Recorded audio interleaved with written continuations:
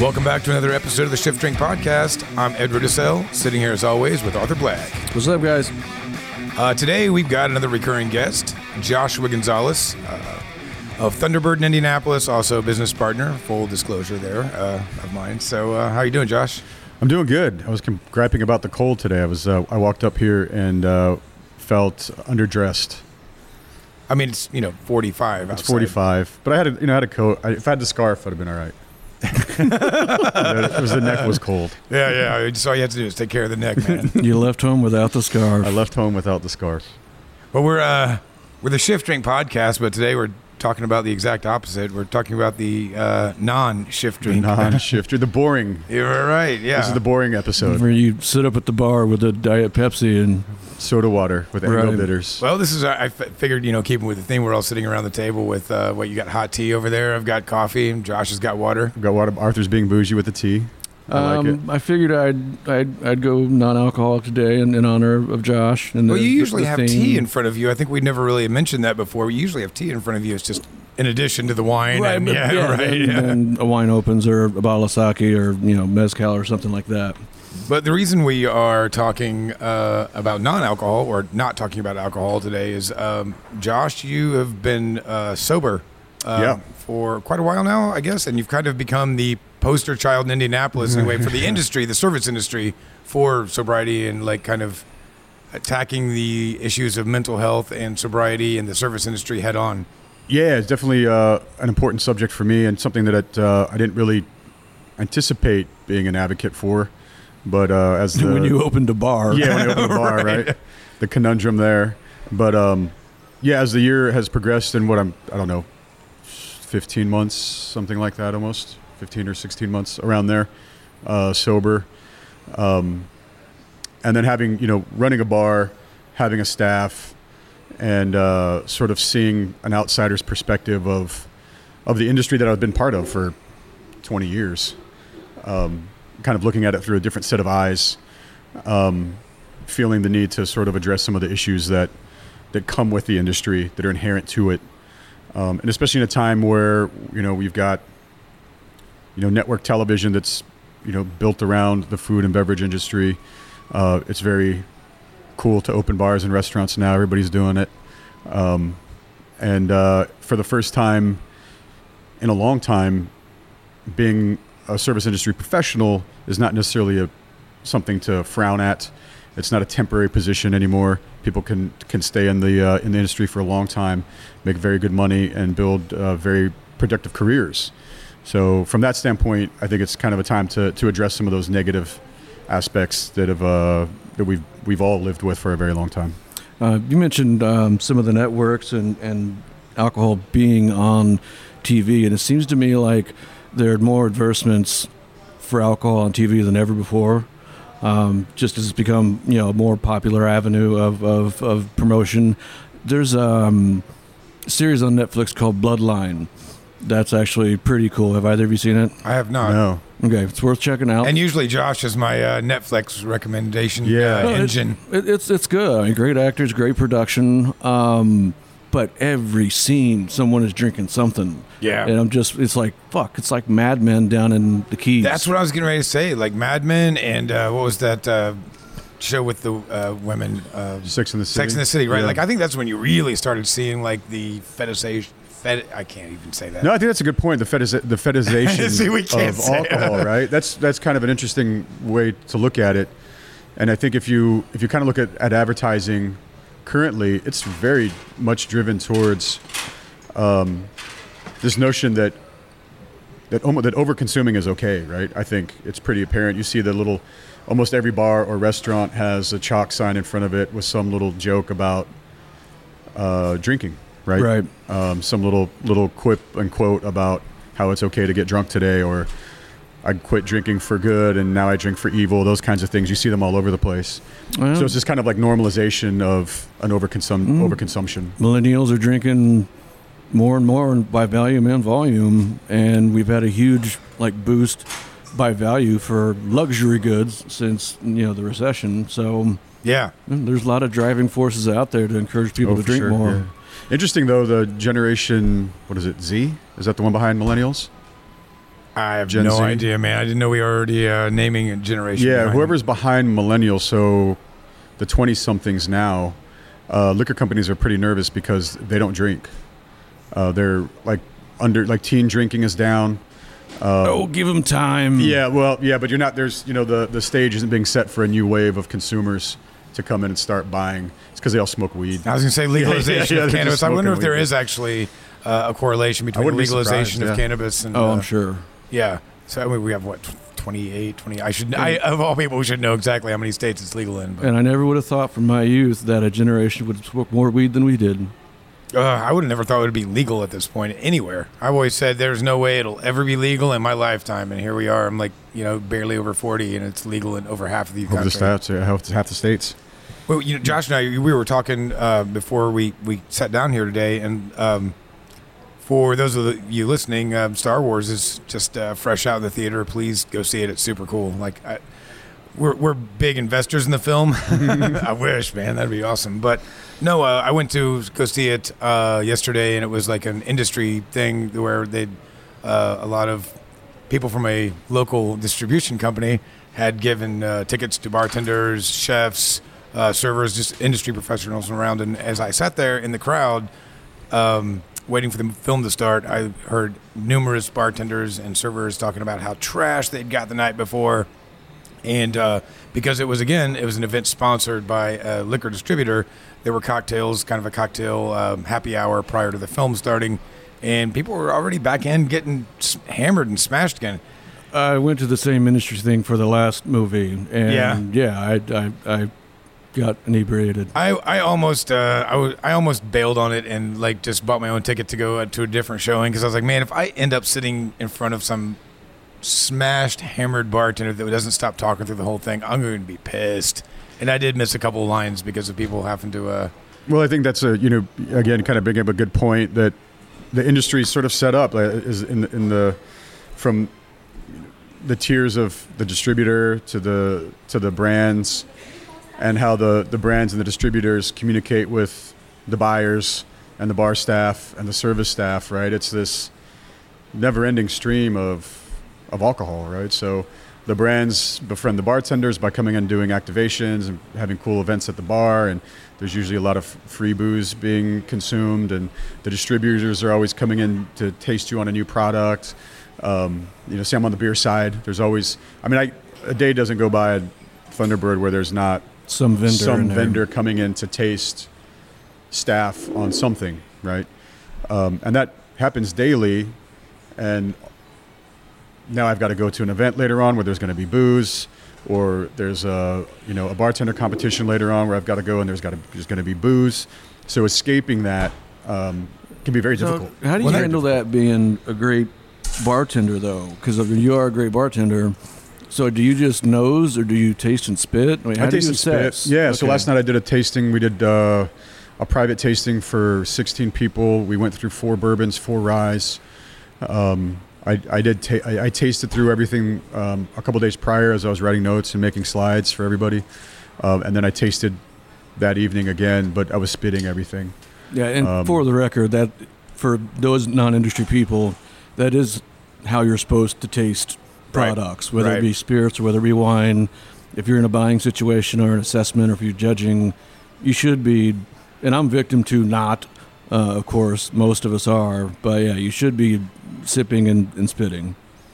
I learned a hard lesson here on this show when you were judging a competition, and he was sipping, and spitting. Thunderbird. Yeah, he was sipping, spitting, and handing me the rest of the cocktail, and I was like, "All right, I'll drink all these." And there were recipe for disaster. There were like 3 waves or something of cocktails. I was there was a lot of drinks that went through that night. There was a lot of booze. A lot of cocktails came through. But that's a slippery slope. What you're talking about. I mean, I know when you chose to quit drinking, it was because of your own personal reasons and becoming a detriment, and but for people that have have a predilection to addiction, I mean, even having alcohol in your palate could be really a dangerous situation, or going to a tasting event, because I know myself as a former smoker, I just have to stay away from like groups that are like, come on, man, you can have a quick cigarette with us. I'm like, nope, I can't.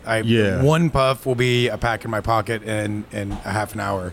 So I just can't. I can't even entertain the idea. If you're tasting 50 or 100 wines, or you're tasting 50 spirits at some of these trade tastings we do, and you spit everything, you're still going to get buzzed. Yeah, you're still going to have a little bit of a buzz. Yeah, and I was conscious of that when I was doing the tasting notes on Sunday, and I was like, I'm going to take a little break and come back to this because, I've still got alcohol on the palate, right?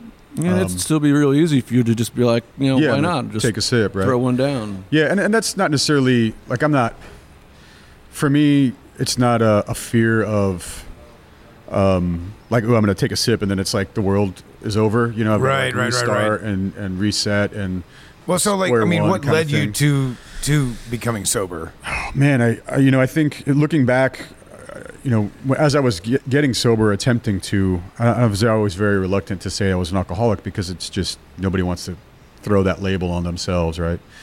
It seems like a very, it's a taboo thing to talk about addiction.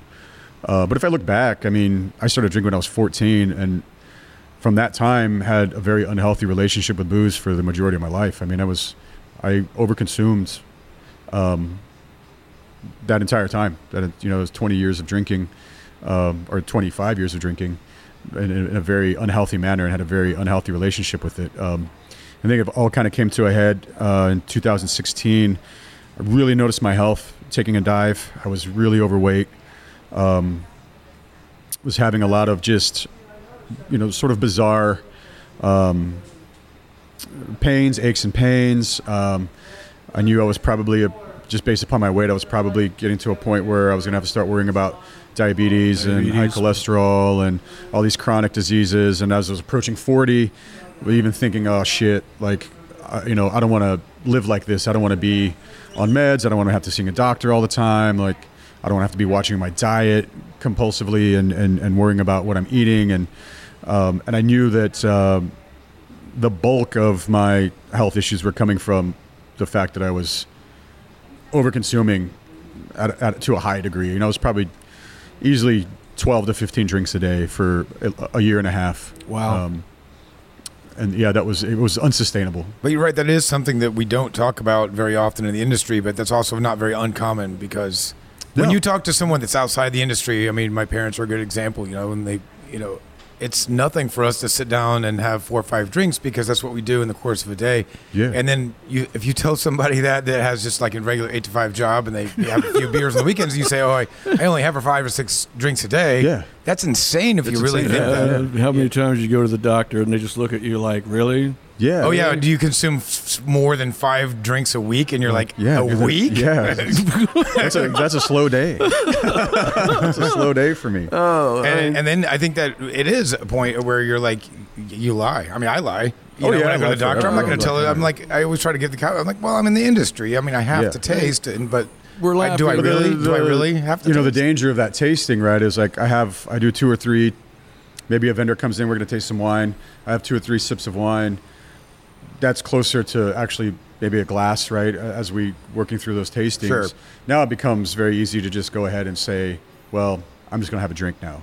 And you don't want to eat a salad after you've had a few cocktails in you. You want to eat real food. So, yeah. Let me just say for anyone out there who is in recovery or sober, if we're laughing on this podcast, we're not laughing at this because it is serious shit. But I know at least myself, and I can't speak for Ed, I think we're laughing at ourselves for the sake of the reality of what we consume and imbibe. Yeah, and it is something that we have to think about because, I do get that reality check every time I go to the doctor. I'm like, am I how at risk am I of like this becoming a major problem? And again, that's kind of why I've been more apt to discuss this is because of the fact that we can stay in this industry for so long. When I was coming up, it was something you did for 3 or 4 years to get through college, and then you got your real job, quote unquote real job. But now it's a place where you can be in this industry for a very long time and be very successful. So it's not it's not a 3 or 4 year thing that you're doing when you're in 20s. You're now, people that have been in the business for a long time, or they've had success as a brand ambassador, or they're moving into on the distributor side, on the sales side. Like those still come. Like you're not removing yourself from the environment of overconsumption. It's just you just have a different seat at the table, right? We're all sitting at the same table, But even as a distributor, as a brand rep, as a bar owner or restaurant owner, you're still in that world of there's just booze everywhere you go. Right? Serendipitously, I literally came here from kind of a luncheon trade thing, and there were cocktails, there were people drinking scotch, and this is 1 o'clock in the afternoon. There was champagne flowing, and so that being one point. But to Josh's other point about a career server, someone came up and was like, "Hey, I'm looking for a gig. I've been a career service professional my whole life, and I intend on staying at it. What would you advise?" So, yeah. Yeah, collectively here we've got 80 years in the business. Well, see, that's the other thing that I wanted to point out is that we're all over 40. So yeah, there's a lot of barely, but we've got the younger generations that they still feel invincible. We are now starting to face our mortality. I've got less years ahead of me than I do behind me. Did you say mortality? Mortality. I mean, best case scenario, we're almost halfway done, if not already over halfway. We're on the back nine. We're on the back nine for sure. So that's where the wake up call I think comes at that age. Potentially not for everybody, but you get some people going by sports cars and get a 18-year-old girlfriend. We just stopped drinking. I just got sober. But you have extended an invitation to local area bartenders, service professionals, and you're doing kind of these open discussions now. And you just recently wrapped one up. just wrapped one up. Was it last week? Yeah, how'd that go? I think it was great. We had about 22 people show up. Oh no shit. There was a lot of activity on Facebook, but I never. If somebody's, if it says 60 people are showing up on Facebook, I usually count that as like 30. What I mean? About half are going to show up, right? Yeah. So what cocktails did you serve during it? We served quite a few drinks that night, soda waters. But it was great. We had a girl from Detroit that drove down to talk to be a part of it. Yeah, she works in the service industry up there. So what exactly was the topic of conversation? Was it just alcohol, or? Well, no. I kind of started off giving some statistics about the industry, about our propensity towards alcoholism. Bartenders have 2.5 times are more likely to die of alcoholism than the national average. If you're female, that jumps up to 3 times. We're twice as likely to suffer from mental illness issues, twice as likely to have heart-related stress issues. Where are these statistics from? There's a bunch of sources. We can, if you want to put them in show notes, I have them all on my slides. A lot of them were CDC stats, Department of Workforce Development stats, National Health Institute stuff. The funniest one was 17% of service industry workers admit to using drugs. I like the word admit, though. Yeah. You're right. So I thought it was funny because it's probably more like 100%. Yeah. Yeah.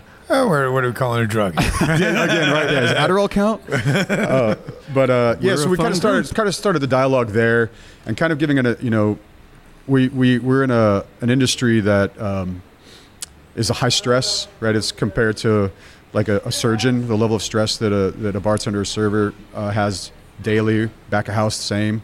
And we have very little control over the environment that we're in. So I have very little control over how our guest is going to treat me, things they're going to say to me.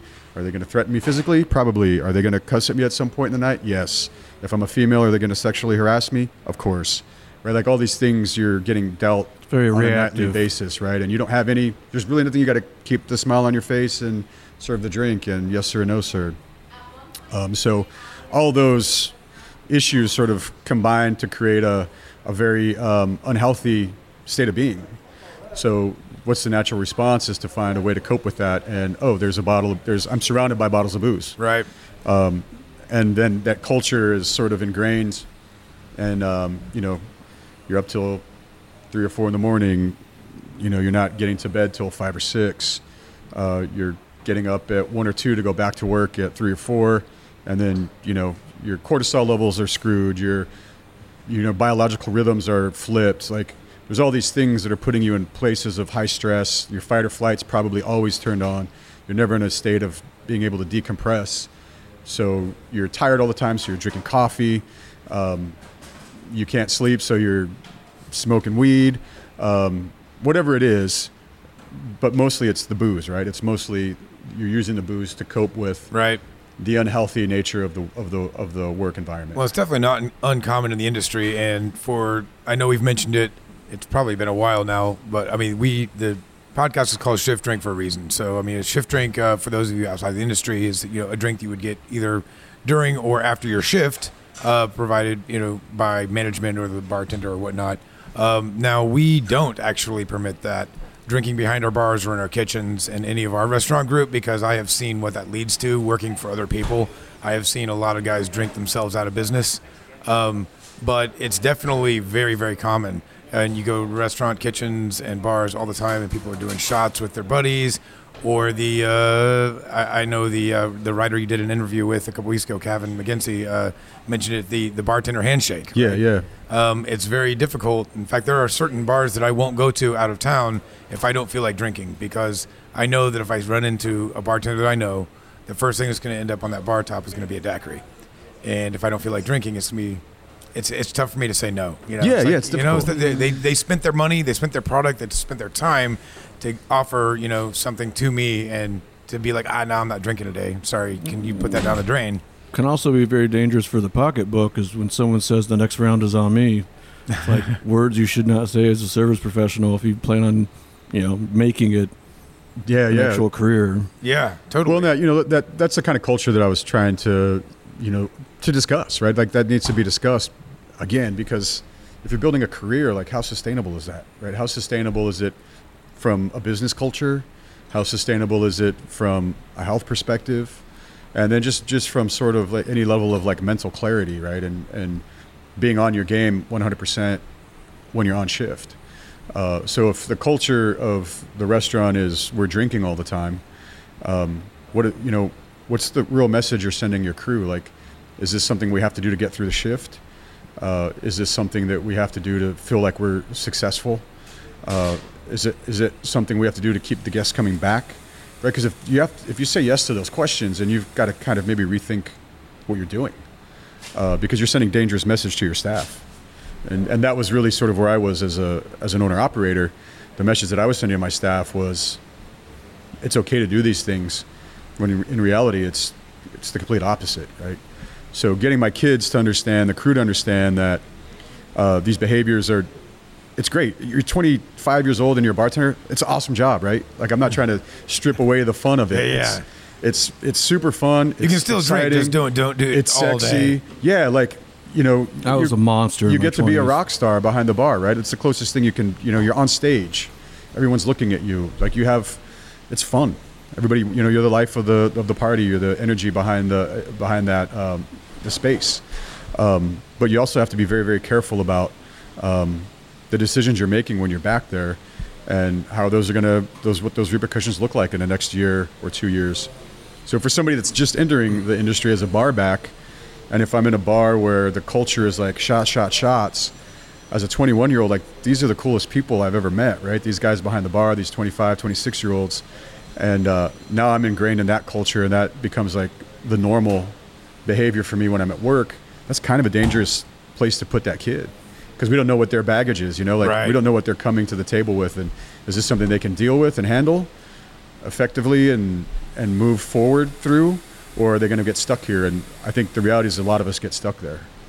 You know what? I just say I never could handle it. I never saw the allure of drinking while at work. I know I've worked with a lot of people, either at other restaurants, or I have friends that work in other restaurants, and they're like, it's great, man. We can drink in the kitchen, or we can drink while we're behind the bar whenever we want. I'm like, why? Like, I've got to be 100% on my game, and if I'm not, I feel like I can't accomplish my job. And obviously I've got a lot more responsibility now than I did when 15 years ago when I was 25, but I still just didn't feel good. I mean, if it was the end of the night, taking a shot's different than like taking a shot every 20, 30 minutes, through the course of a 6-hour shift. And I think the most interesting thing feedback that I've gotten, I did a presentation in New York on a similar topic. That's right. You were there November. For Bar Institute. Bar right? Institute, yeah. And we did a panel of 4 bar owners that are sober and have been sober some as long as 4 or 5 years, and myself being the shortest time frame at a little over a year at the time. But the feedback that I got afterwards, you get a lot of people kind of coming up to you on the side that want to, chat in a smaller forum. Yeah, they don't want to raise their hand. Yeah, they're not trying to raise their hand and want a little bit of an anonymity. But the thing that I get all the time is I drink behind the bar because of the anxiety that I have in dealing with the guests, right? Like, I know that I need it as some sort of social lubricant so I can be the fun guy and be engaging and make the guest have a good time. But I also know that it's coming at an expense of my own health. So that's the thing that's the most interesting to me, is that from a bartender's perspective, drinking behind the job is a way to diminish the anxiety that the job inherently kind of brings.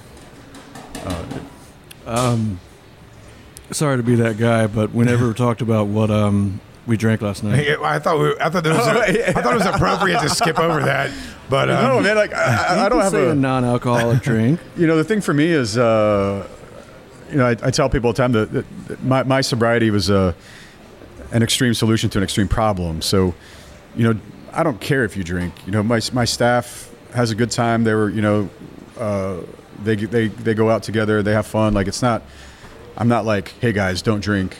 And that's not the message that I'm trying to send. The message is that as hospitality professionals, we're very, very good at taking care of guests. We're really, really bad at taking care of ourselves. 100%. And we're really bad at taking care of the people that we work with daily. Like, that's our family.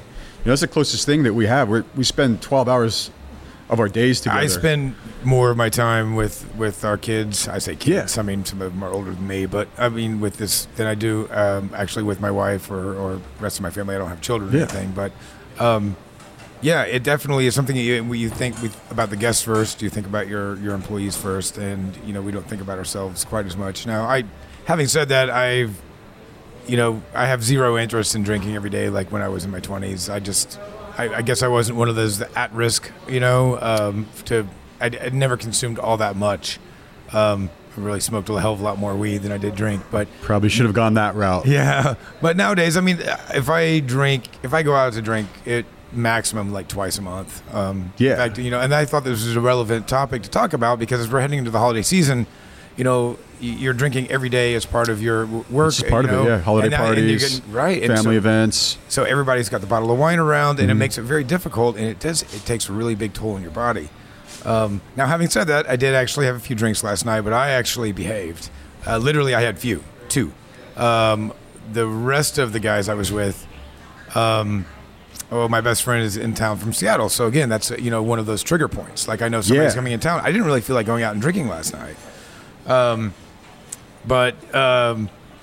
So yeah, he said, he was like, oh, I had an Ed moment. I fell off my bar stool, but no, I actually, God, what the hell did I drink last night? Something, just a gin and tonic. I think I had two gin and tonics. Yeah, nothing super insane. It's mostly old-fashioned weather, though.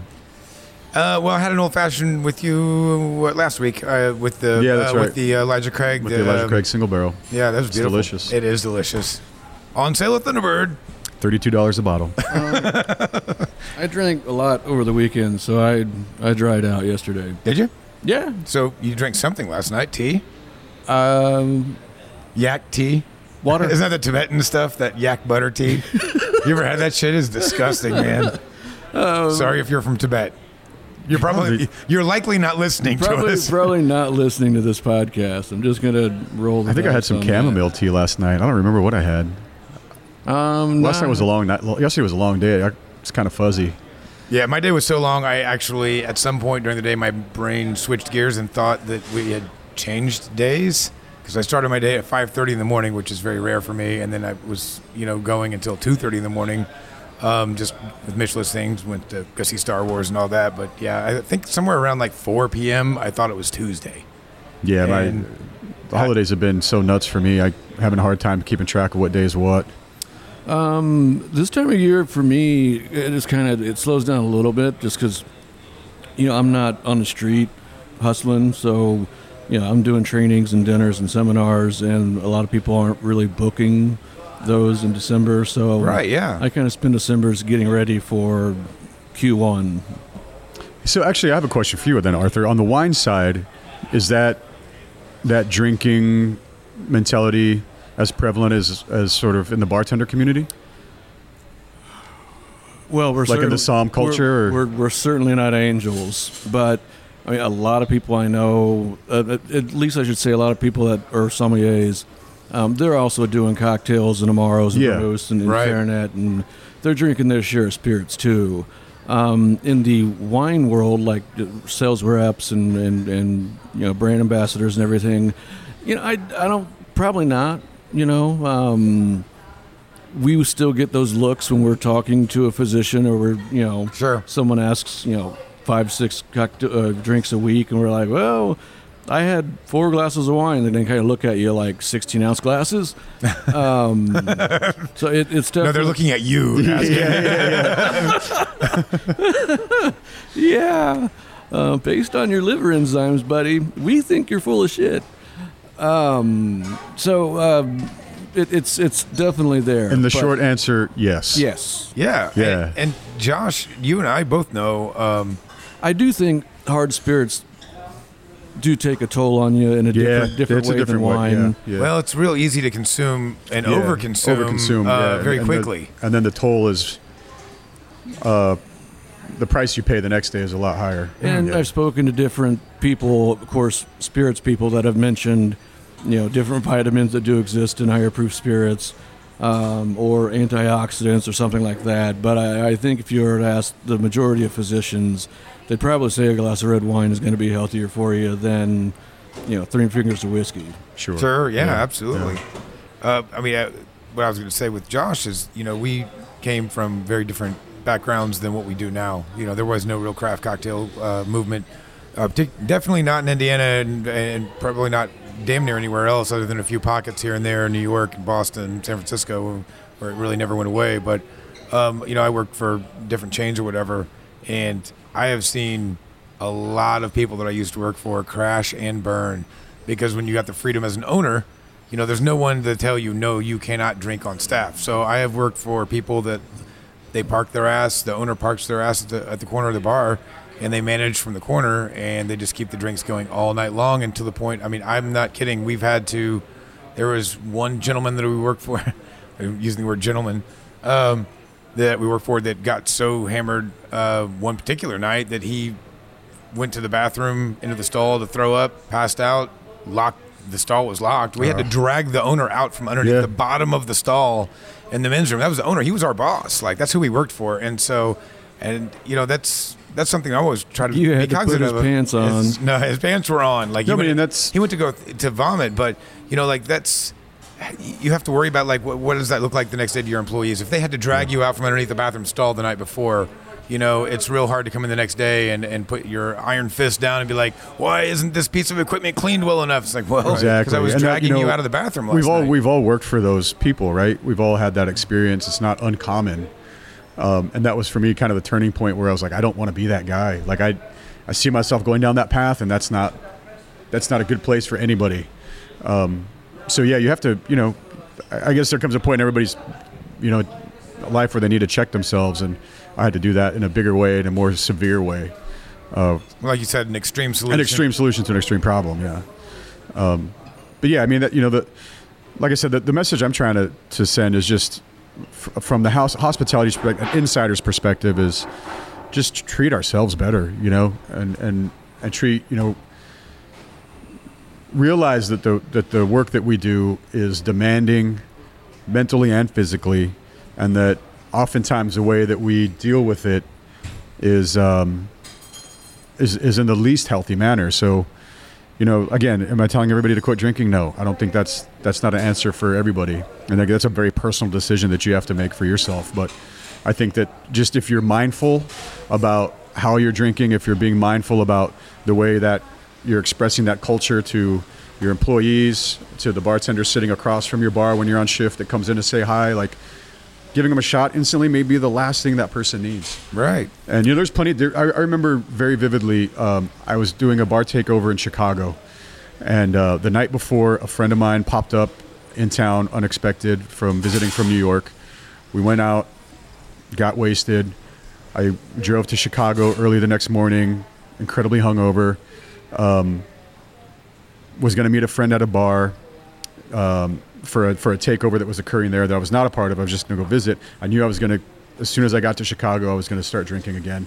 And I was afraid. I remember being like, dude, I don't want to do this, but I can't say no, right? Right. That's what it is. We're going out with these guys. I got drunk that night. I woke up at 2 p.m. I had to be at the bar I was bartending at 4 to get syrups made and get set up. And as soon as I got there, we started ripping shots. And I did not want to do it. Like I knew I couldn't. I was with that bar staff earlier that night before getting drunk. I knew we were all hungover. And that was around the time a year ago where I was like, man, I've got to stop. Like I can't do this anymore. That hair of the dog doesn't become as effective as a hangover cure when you're getting older. No, it was just, and then it was just like, cycle. It's a cycle. Yeah. And it was just like, next thing you know, and then I get back and it's, somebody else is in town and then there's another event. And then it's next thing you know, it's 7 days of straight intoxication. That's been the evolution of the kind of craft cocktail movement is that, where these events happened with a lot less regularity 10, 15 years ago. Now there's a cocktail competition. Every night. You either need to attend, judge, a bartender coming in through town, like everybody knows everyone. There's a wine tasting. So it's very easy to rationalize having that one extra drink because you're with this particular person or that particular person, but it also speaks to mental health as well. Yeah, huge. Because it's where you had touched on it, like it's the anxiety of behind the bar, but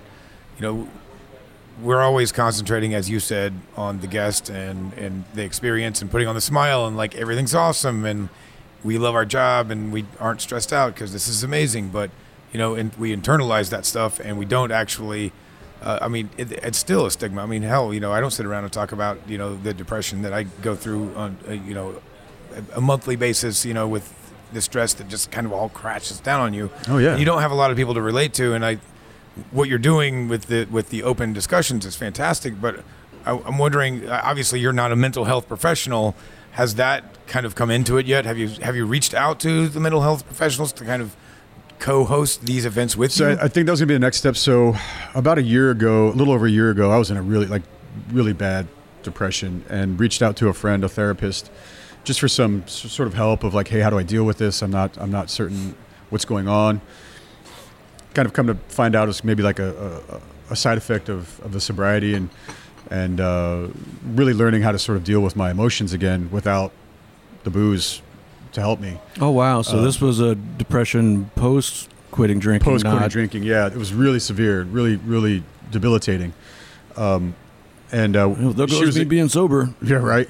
That's a cool thing when you go through the process. It's like every day there's like another little battle, but when you work through it, it's fun. It gets to a place where it's fun and like all the more gratifying. Yeah, it's a lot more gratifying because like, oh, I can actually do this. Like I can make this work, But the mental health side is important to me. So I was thinking if I do it again, and I'm going to have to find a space that I can do it. Unfortunately, we're not going to be able to use Thunderbird anymore. But I'd like to bring in and have sort of subgroups. So maybe bring in a mental health expert that can kind of, if you want to talk about that, you can go to this little corner. If you want to talk about the physical aspect, getting physically healthy, we can talk to somebody over here. If you want to talk about the addiction stuff, you can talk about that over That's here. That's a great idea. So we can kind of cater it more to what individuals are looking for. Because some people there in that group were maybe not necessarily battling with the addiction, and so much that they were really struggling with the stress and the anxiety and the depression that come with the job. Some people it was the addiction.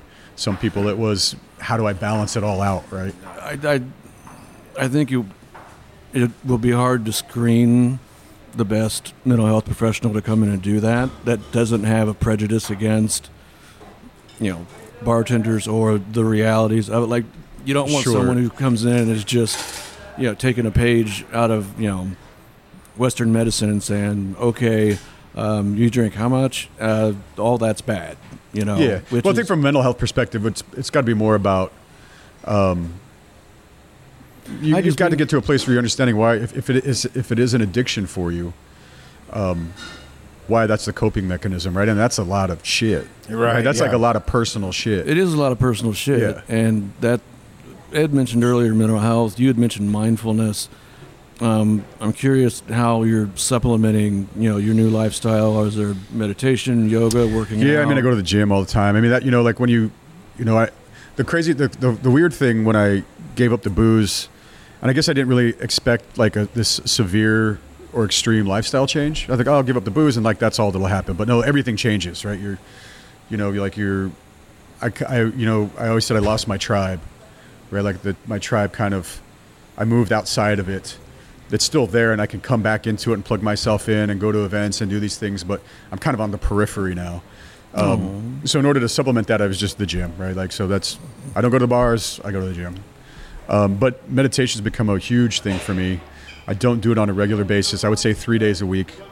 I would love to be in a place where I'm doing it daily because it does provide a great sense of calm around town. I mean, people have heard me, talk about yoga before, and we do have an amazing yoga culture here, and that culture has a lot of workshops, and there are various businesses all around town where we have, pretty solid, monks coming in and doing meditations, and pretty solid healers and mental health professionals coming in, more holistic kind of stuff. So yeah, and as I've delved into the health aspect, because that's where I've gone, that's where I've channeled my energy, is to just get myself healthy, and it's definitely, there's a trend on that in the fitness community that's pushing towards that holistic side. So meditation is huge. The gut health is huge. The concept of adrenal fatigue and leaky gut. Now I'm getting into weird stuff, but right. Like these are all things that are sort of starting to come up in the fitness community, that are all really geared towards not only improving your physical health, but improving your mental and emotional health as well. It's when you start going down that road of being physically healthy, and this as a weightlifter and as a yogi, the more you push yourself physically, the more you start you realize you're challenging yourself mentally, and then you have to go down this really weird emotional path, which puts you in this really bizarre spiritual place. And then you're like me. Yeah, and then you get then you have to go back. Wait a minute, hold on, let's back up. Yeah. Don't do any of the above. Then you're going to end up like Arthur.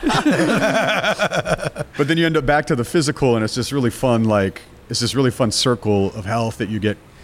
If you're willing to make that journey, it becomes very fun. And I just got real woo-woo and hippie right there, but it's a fun place to be if you're willing to experience it. My problem is I do all that shit, and I spend money on the workshops and do all that stuff to great expense. I just still drink a lot. So if I can just get around that fact, then I'd be Superman. You'd be Superman. You're a little too short to be Superman. I am a little too short. Josh would make a better Superman than me. I'm more like Wolverine. You'd be a better Wolverine. You do have the pretty epic Wolverine beard. Oh, yeah. It's getting a little long, man. You're going to need some beard oil soon. I know. I'm excited. And I even thought maybe I should get some beard oil, but Ed's going to give me a hard fucking time about that. No, man. When I use it. I've got some at the house. It took a while for me to get on board with it, but when you realize, need it. How you got to do it. Especially when you wear your beard as long as I do, man. It's that thing. It just gets brittle, and it's like a freaking corn broom, Especially this wiry ginger beard, Yeah, especially the weather's like this, your skin gets super dry. You need that. And the gray hair comes out weird too, man. It's stiffer and throw some bourbon on it, Arthur. But I'll tell you what, though, I've never actually told anybody this. So when I was in DC in March or April, man, it was I don't know, the weather was. It's usually a lot more humid than that time I had gone out there. And I was getting ready to go out, and I was like, God, my beard is just terrible. And I was in an Airbnb, so I'm like, well, there's got to be some oil somewhere around here, just whatever, And I started combing through the cabinets, man, and there was nothing. And I was like, well, this sucks. I'm not going to go buy a little bit of beard oil just so that I look slick and nice for the evening when I was going out. But I found a can of Pam. So you sprayed Pam on your face? I sprayed a little Pam into my hands. Wow. Wow. You were desperate. I was, desperate man. times. I smelled buttery fresh all night. Jonesing for the beard oil. That's amazing. You get a very very select group of friends hanging around with you when you smell like buttered Pam all night. Arthur, with the yoga, do you find that gives you some sort of distraction when you're engaged and you're disciplined enough to make it a daily ritual? Or do you find that alleviates some of that tension? Meditation is really just focus. So when you're working out in the gym, that's a form of meditation. When you're doing yoga, that's meditation in motion with postures. Now, the benefit to yoga is that if you get down that path, you can cross over into, learning about chakras, and that's not even a spiritual level. That's a physical thing. We have, locks of energy in our body that are connected by some 70,000 nadas, which are channels of energy. If you look at yoga and you look at where these locations are in the body, and then you look at acupuncture. Sure, yeah. It's exact same location. So, and the more we study, the more we're learning about the validity of this. But you also do a lot of postures that are specifically designed to take blood to certain parts of the body, inversions, twists, and all those things, massage the organs, and, I call yoga like it's an oil change for the body. Now the problem is that I've been very lazy over the past couple of months, and I haven't been getting oil changes on a daily basis. But to your question, when I am practicing on a daily basis, absolutely, there's a focus to it. I mean, you can't be thinking about other shit, or you can't be hearing the noise of your mind when you're doing a handstand. You just can't. That's where I struggle because, that's very much a part of the Buddhist ideals as well, which I'm not a Buddhist. I don't think anyone, a regular listener to the podcast, thinks I'm a religious person in one shape or another. But, I would identify with that philosophy probably more than others. And it's just that what you were talking about, mindfulness, like being in the present moment at that moment and not reaching any further or back. And I have a very hard time doing that as a business owner because I have a hard time letting go from my phone ringing off the hook. My grill just went down. My dishwasher didn't show up. And so even when I'm in yoga, I have a very hard time putting my phone over in a locker and not. Absolutely. Absolutely. Yeah, you got to do that. It's the same for when I'm at the gym. It's a meditative experience for me because I can't. If I'm trying to pull 400 off the ground, I can't be worried about anything else. I just got to. You have to be in that moment, and that's where I think the physical activity sort of saved me in that it gave me a place to focus my mind, like to put my mind. Yeah. Where I had to really get in touch with my body. Understand how it was working, and it took the distraction away from. I wasn't able to worry about the booze anymore because I was more concerned with my health. You talk about an oil change for the body, but the reality is we spend more money on making sure maintaining our cars and more time and energy, and than we do on maintaining our bodies. This is the one fucking car we got. Nice use of the metaphors. Yeah, absolutely. He just one-upped you, man. I know. This is the only car we've got through this little life journey, so we might as well take care of it. So goddamn it, Arthur, get back to the gym. Start doing some yoga. No shit. I'll go with you tomorrow. I need to get to the gym in general, but I am very. I'm going there after this. I'm very happy to. I am feeling a lot healthier these days. You lost weight. You look great, man. You lost a lot of weight. I went from 241. I checked this morning. About every few days I'll check. I went in at 208 this morning, so nice. I'm feeling a lot healthier. I've just gone a little too far. I overshot the mark. I needed to make my clothes fit before we went to Alsace, and now I've overshot the mark, so now all my clothes are too big. Now I have to buy new clothes again. God damn it. I had to go up and buy all the double XL shirts, and then I completely blew past it, now wearing large. I'm like, well, son of a I got bitch. it. I have a weird body, so I have a hard time in between larges and X larges. Well, you guys are like gym rats. You have the big shoulders, big chest. I'm like, to find shit that fits. I'm 5'8" with 16-inch, 17-inch arms. So imagine trying to buy a jacket off the rack with that. You got the pythons. Hell yeah, man! 24-inch python. I was like, you got a little bit more to go before you get to Hogan before level. Hulkamania runs down on you. Well, he's also 6'4" or some shit. Is he 6'4"? He's tall. Yeah, he's a big guy. Big dude. Well, so do you have another one of these events planned already? I don't. I haven't. So the hold up is we're getting ready to go 7 days a week at Thunderbird. So we're typically closed Monday. So I have the space. The space has always been available to me to do any kind of private event on a Monday, but we go live 7 days a week, January 1. So I don't have access to the space to do these events. I have a person in mind I want to contact to see if we can use a community space that's not far from the bar. I just need to reach out to her and see if that would be something that's doable, because I think if we did one, maybe quarterly or something like that would be fun. to keep the conversation going, because I think it's important. It's actually something that you're seeing pop up nationally.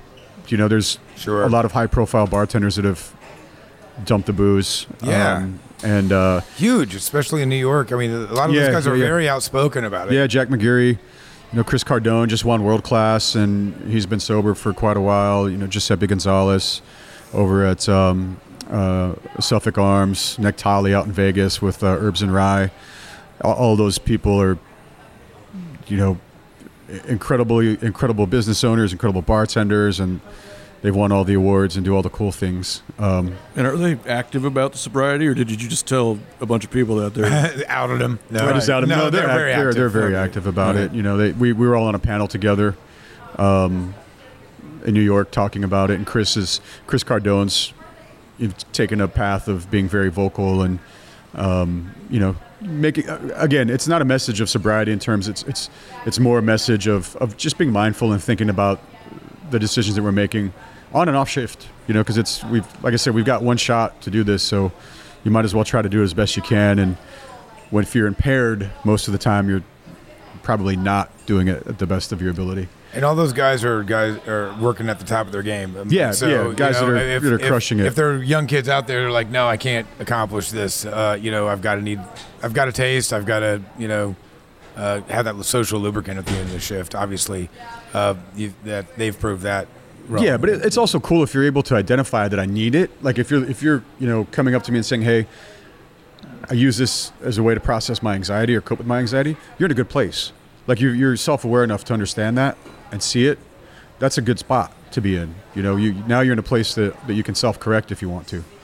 And whatever that looks like for you, you know, that's up to you. But, you know, when people come up and tell me that, I'm like, dude, that's cool. Like that you can see that. I couldn't for a long time, but you're at a spot where we can see that now. So you just got to make some adjustments, right? And like maybe really take that head on and see what that does, what that looks like for you, and process that. But you're one step ahead of the game if you understand that. Awesome. Well, we're gonna ask what Josh's hangover cure is. My hangover? Dude, I haven't had a hangover in so long.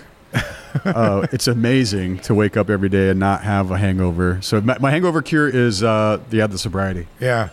Hangovers are terrible. They get worse. Yeah. Yeah, and trust me, I'm well aware of the effects of alcohol consumption and sleeping issues. Do you have any trouble sleeping at night? Do you ever suffer from insomnia or anything? You don't know, and actually, I have a kind of a sleep ritual that I've gotten into. Well, you did. Did you not have some issues? I did. Yeah. When I first stopped drinking, I had a hard time sleeping. I was really struggling with sleeping, and then now during the week I try to be in bed by 10:30. Oh Jesus! Which is early. Yeah. That all goes to shit on the weekends. Sure. Friday, Saturday, and then Sunday. But Sunday, my sleep's all messed up again. Monday, I'm usually exhausted. Then I can get back. I get like 3 days of like normal sleep. But yeah, I mean, I try to. I'll eat. I usually try to eat around 7 or 8. Go for a walk. Get to the house. Get to bed around 10:30, and then lights out. No phone, and I try to be asleep. I'm up at 6:30 or 7. I shoot for 10 to 11. I just lay there awake. Right, yeah. Yeah, well, see, I mean, that's again where you got to think about like that, you know, the adrenal fatigue that we're all suffering from, right? You're probably drinking way too much coffee, way too much tea, Diet Cokes, Red Bulls, cigarettes, whatever the overstimulant is. We're all guilty of it. So I did experience 2 weeks ago, I couldn't sleep. I couldn't figure out what I was doing wrong. And I realized I had switched. I usually drink like 1 or 2 lattes a day. And I decided I was going to cut the extra calories out from the lattes and just go to black coffee.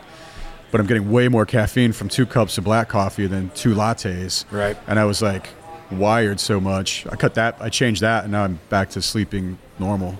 Yeah, I'm jealous. No, my sleep issues precede alcohol. Yeah, by the way, years. before we wrap up, have you been back to the sleep clinic? I know you were scheduled. Well, I had to bounce to take a call. I'm sorry, and that was because I got one that they just said opened up for tomorrow, and otherwise it would have been in January, which wouldn't have worked against the deductible. So, yeah, I've got a sleep study tomorrow, and then 10 hours of a sleep study for narcolepsy.